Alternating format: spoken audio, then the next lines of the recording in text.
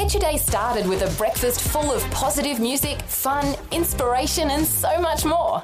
Rise and shine with Fel and DJ. Weekday mornings on Vision. This podcast is made available by Vision Christian Media, thanks to the generosity of our supporters. Your donation today means great podcasts like this remain available to help people look to God daily. Please make your donation today at vision.org.au. We tell God, get out, we don't want you, we want nothing to do with you. Winter comes and we sit in amazement like we're shocked and we say, why can't I feel the presence of God?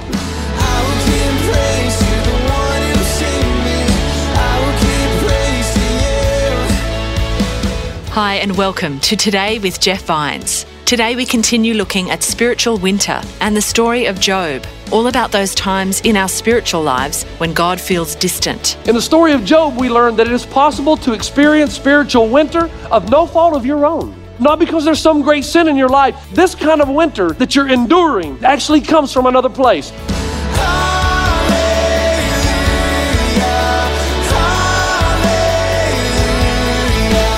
This is Today with Jeff Vines, and we continue spiritual winter.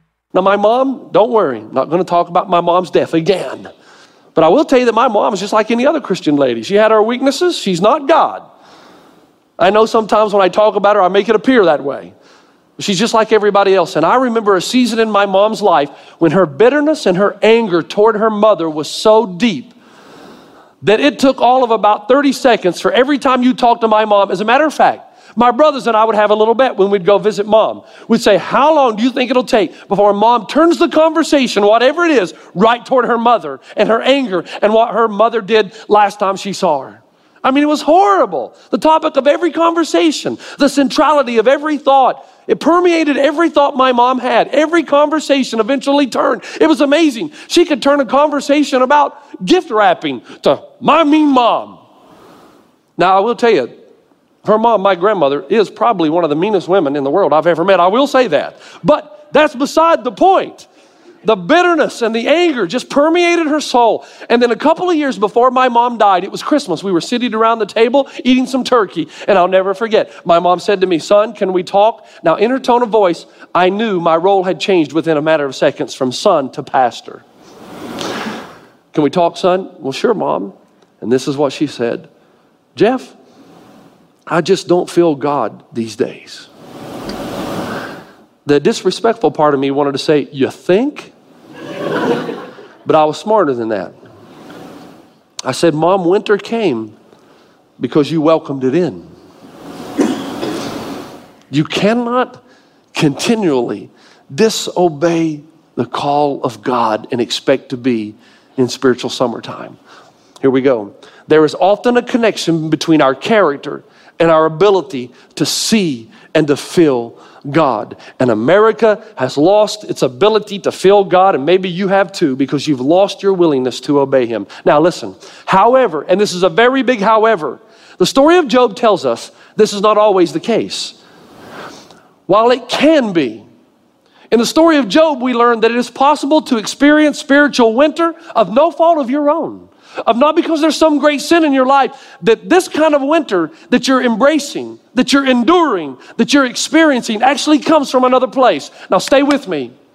Eyes right here. In order to get what's happening in the book of Job and to take the next step of understanding and dealing with spiritual winter, let me use this example. Most of you know there's a hydraulic lift under this stage, and it allows us to separate this stage or segment it into 3 parts so that you can have 3 separate plays going on simultaneously at the same time. It's wonderful. No, I'm just kidding about that. That actually doesn't happen, but I did get your attention. All right? Patrick Gorley back there is thinking, man, are you kidding? I didn't know we could do that. No, we can't actually do that. But here's why I say that. The book of Job is on 2 stages. You've got the upper stage and the lower stage. The upper stage, of course, is heaven. They see everything that happens on the earth, but those on earth can't see anything that's happening in heaven. And when we read the book of Job, while Job has his questions, heaven has its own set of questions. In other words, on earth, the story of the book of Job is about, where is God when I'm hurting? Why does spiritual winter seem to come in the time that I need God the most? But that's not the questions. Those are not the questions being asked in heaven. Those are different questions. And here's what's happening with God in heaven. The story of the book of Job is not about where is God during spiritual winter. The story in heaven asks this simple question: does Job fear God for nothing? One day, the angels came to present themselves before the Lord, and Satan also came with them. The Lord said to Satan, "Where have you come from?" Satan answered the Lord, "From roaming through the earth and going back and forth in it." Then the Lord said to Satan, "Have you considered my servant Job? There is no one on earth like him. He is blameless and upright, a man who fears God and shuns evil." "Does Job fear God for nothing?" Satan replied. "Have you not put a hedge around his household and everything he has? You've blessed the work of his hands, so that his flocks and herds are spread throughout the land. But stretch out your hand and strike everything he has, and he will surely curse you to your face." Do you see what's happening on the higher stage? While we're asking the question, where is God in spiritual winter? Satan comes to God and says, "God, I got a few things to say to you." Metaphorically speaking, he says, "Job, God, worships and serves you because it's in his self-interest to do so. It's strictly quid pro quo. The only deal going on here. God, you're quite naive. Job, you think loves you, but Job doesn't really love you. Oh, he does, but he loves you like children love the ice cream man, like college students love Cliff Notes, like Cher loves the plastic surgeon. You turn off the faucet of blessing, God, and I'll show you how quickly Job turns off the faucet of his love and devotion to you. And he's the best man you got down on earth. After that, it all goes downhill. The rest of the human race is far worse than Job is, so there's not even one person that fits into the category of love. Do you see what's happening here? While on earth we're asking, where's God when it hurts, and why am I in this spiritual winter? Heaven is asking this question. Now follow me. Is there anybody, is the entire human race about nothing more than self-interest and self-love? Is there anybody down there who has a gratuitous love for God, who serves and loves God simply because who he is? And their love for him is gratuitous. They give and give to God without expecting anything in return. And their love for God is unconditional. It doesn't matter how they believe God should perform. It doesn't matter how much money's in the bank, how successful their career is. These are people who just serve and love and adore God on the basis of who he is, not on what he could do for them in the future. The problem is Job is on the lower stage, and he has no idea what's at stake in heaven. And the same is true of your life and mine. Now listen, Job is going to start speaking aggressively to God now.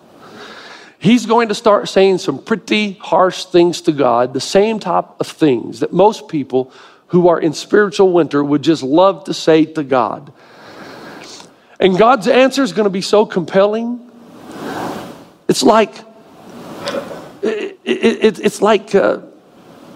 living water in a dry and dusty land. It's like precious gold. It's life-changing for those in winter, which is why you absolutely, positively have to come back next week to hear what God is going to say to Job.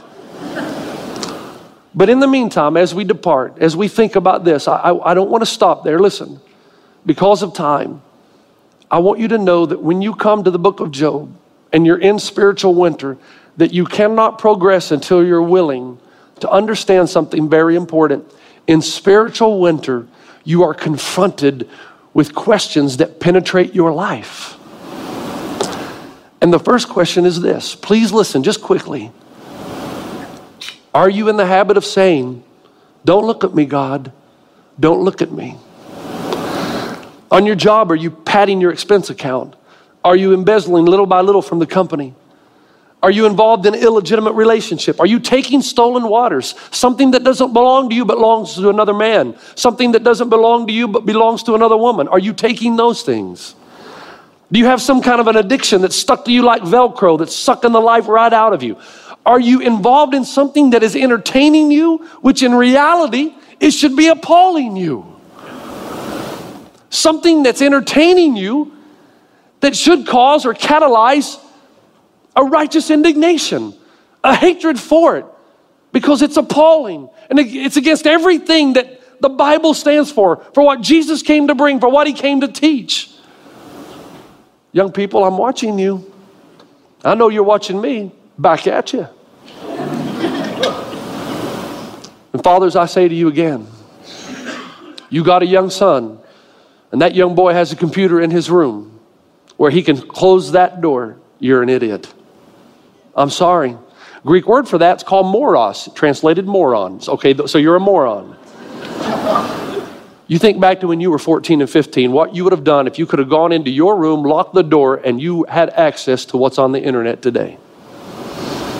You cannot continue in a pattern of an addiction of this nature without experiencing spiritual winter for the rest of your life. And young guys, let me tell you something. You keep doing this, here's what's going to happen. I promise you. It's the way God wired you. You keep doing this, you're not going to be able to have a relationship with a woman when you get older because you won't know how.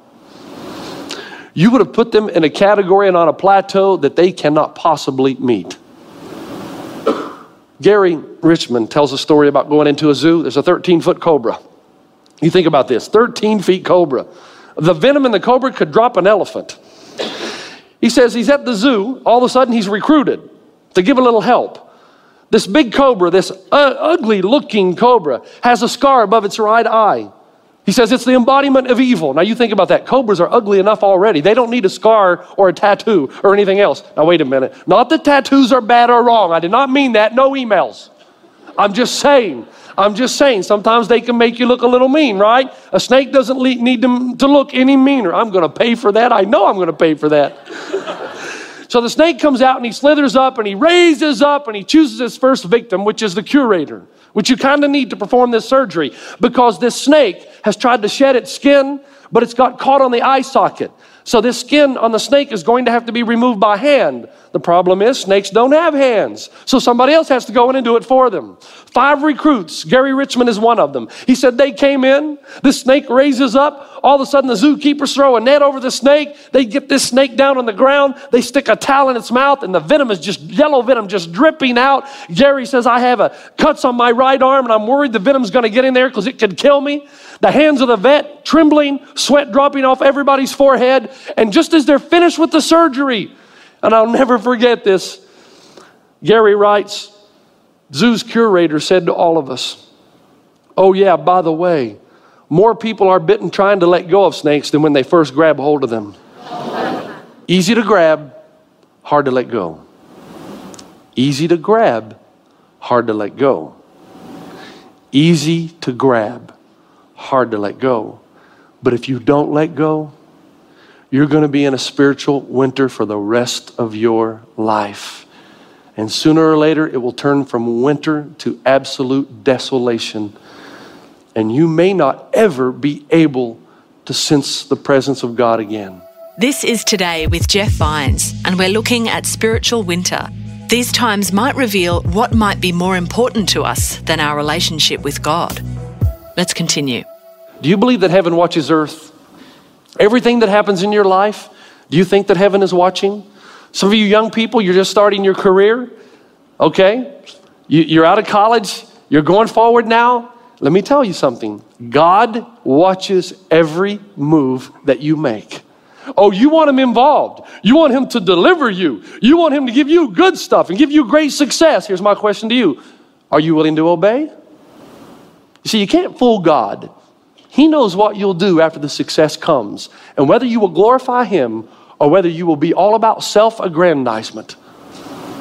If you're going to ask God to get involved, I say again, be willing to obey him. Be willing to follow him. And God's hand will be heavy on you. But do you believe your entire life? Do you believe that God is watching? Do you believe, according to the book of Job, that it's quite possible that all of life is a stage and you and I are the characters and it's all about one big test to see where our allegiance really is? How you respond when things aren't going your way. Which brings me to the third and final question everyone has to ask in spiritual winter before we move on. Now listen carefully. This is it. End of the sermon. Upon what is your love for God contingent? Upon what is your love for God contingent? What would you lose? And if you lost it, your faith in God would dissipate. Because whatever that thing is, that is your God. That's what you love more than God himself. There's a great passage in 2 Chronicles 6:9. For the eyes of the Lord move to and fro throughout the earth, that he may strongly support those whose heart is completely his. Is your heart completely God's? In God's GPS finder, if it's roaming to and fro the earth, would it stop on you and say, there's one right there?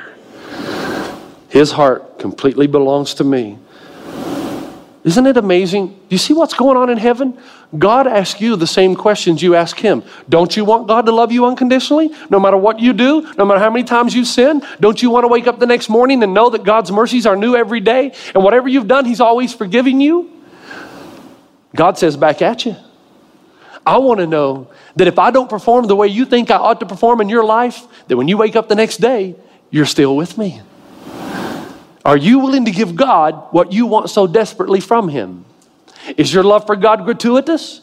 God says, I send rain on the righteous and the unrighteous. The sunshine, the ocean, the snow on the mountains when the sun comes out tomorrow. It's going to be beautiful. Many of you are going to be driving down the 210, the 57, the 10. You're going to see that. And some of you are going to think, man, God is beautiful. And God says back at you, I gave this not because you were good, just because I like to give blessing. I'm a gratuitous God. I give without expecting anything in return. Are you the same way with God? Do you give and serve and remain loyal even when he doesn't give you what you think he ought to give you, just out of the sheer goodness of your heart? I find that amazing in the book of Job. Does your heart belong to God? About 1.5 years ago, I told you the story of a Chicago lawyer named Horatio Spafford. In 1860, he was a great businessman, had involvement in many business endeavors. A prominent law firm, a lucrative real estate career. He was often heard saying, God has blessed us to the nth degree. In 1870, things started to turn for him. He lost his only son, the age of 4, to scarlet fever. 1 year later, the Chicago fire destroyed everything they owned. He went from wealth to poverty almost overnight. He had invested heavily in real estate up and around the Great Lakes. All of that burned to the ground. His law firm burned to the ground. His life, his family brought to devastation and ruin. In 1871, he began to recognize the toll it had taken on his family, upon his children, upon his 4 daughters. So he decided it would be a good time for a family holiday. They made plans to go to New York and then to cross the Atlantic on a powerful ship to go and visit Europe and to see the sights. At the last minute, before they were about to board, he received another telegram, a business venture that could possibly turn his business career around. But he didn't want to ruin the family holiday, so he said to his wife and children, you guys go. Go ahead, I'll join you. I've just got to take care of some business. 9 days later, he received a telegram from his wife, Anna. 2 words, saved, alone. On November 2nd, 1873, the boat on which his daughters, his wife, the boat on which they were traveling collided with an English vessel.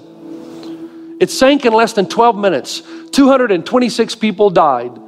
Anna, his wife, stood bravely on the deck, clinging to her 4 girls, Annie, Maggie, Bessie, and Tanetta. And the story is that she just held them, clinging to her. She's clinging to them. But the waves kept pounding as the ship was sinking.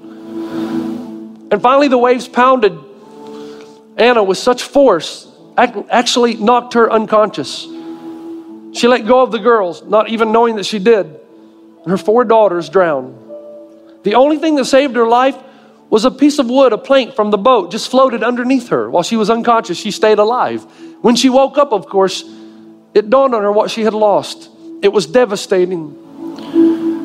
And she writes that in that moment of the deepest spiritual winter, the deepest pain of her life, she remembered the words of a friend of hers.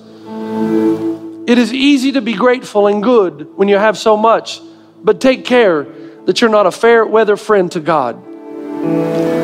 And Horatio Spafford boarded the next plane to join his wife Anna to comfort her. He brought her back to New York. Months went by. They had another daughter, the 5th daughter, named her Bertha, and now their only child. A year went by and they boarded a ship again to cross the Atlantic to go have that European family holiday, to travel to England. And right as the boat got over that exact place of water, or in the near vicinity, of where the previous ship had gone down. And Horatio Spafford had lost the lives of his 4 daughters. The captain of the ship called him on deck and said, Horatio, this is the spot. This is the place where your 4 daughters perished. Immediately, Horatio Spafford went down on deck and wrote these words.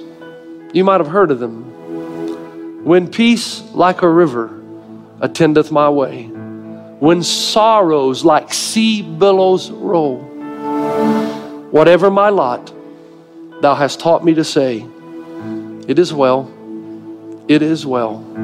with my soul.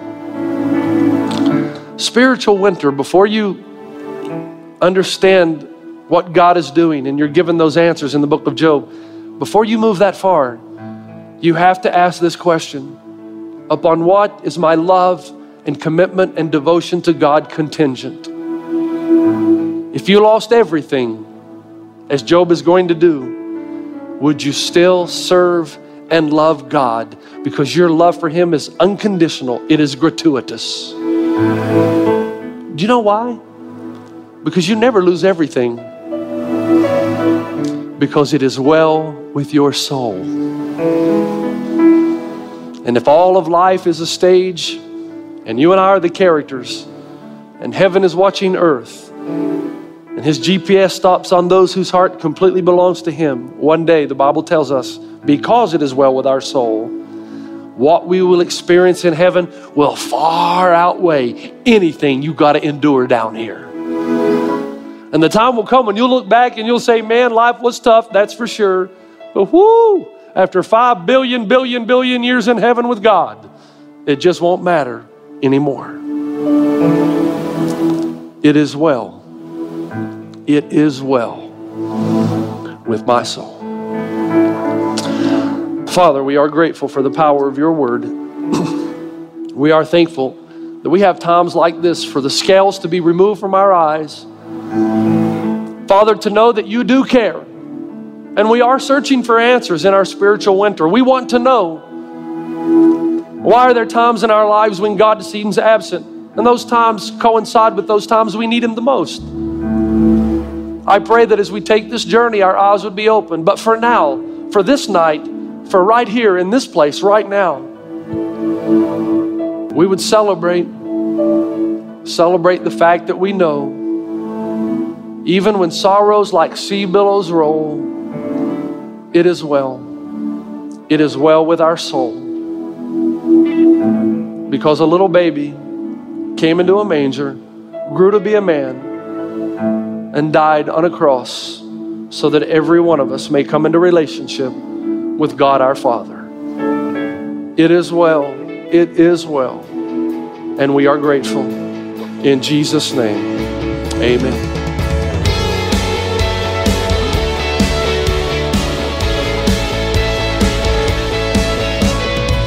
This is Today with Jeff Vines, and we've been hearing about seasons of winter in our spiritual life. Next time, we'll be hearing more about spiritual winter and what it can teach us. Those of you who have been in spiritual winter for so long, if you'll just stay with me, you can see the sun come out from behind the clouds, brightness will come, and you can return to what you once had or get what you've never had in the first place.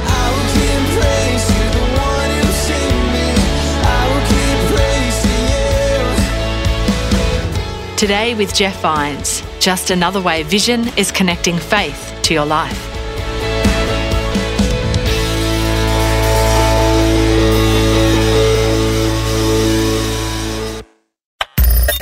Thanks for taking time to listen to this audio on demand from Vision Christian Media. To find out more about us, go to vision.org.au.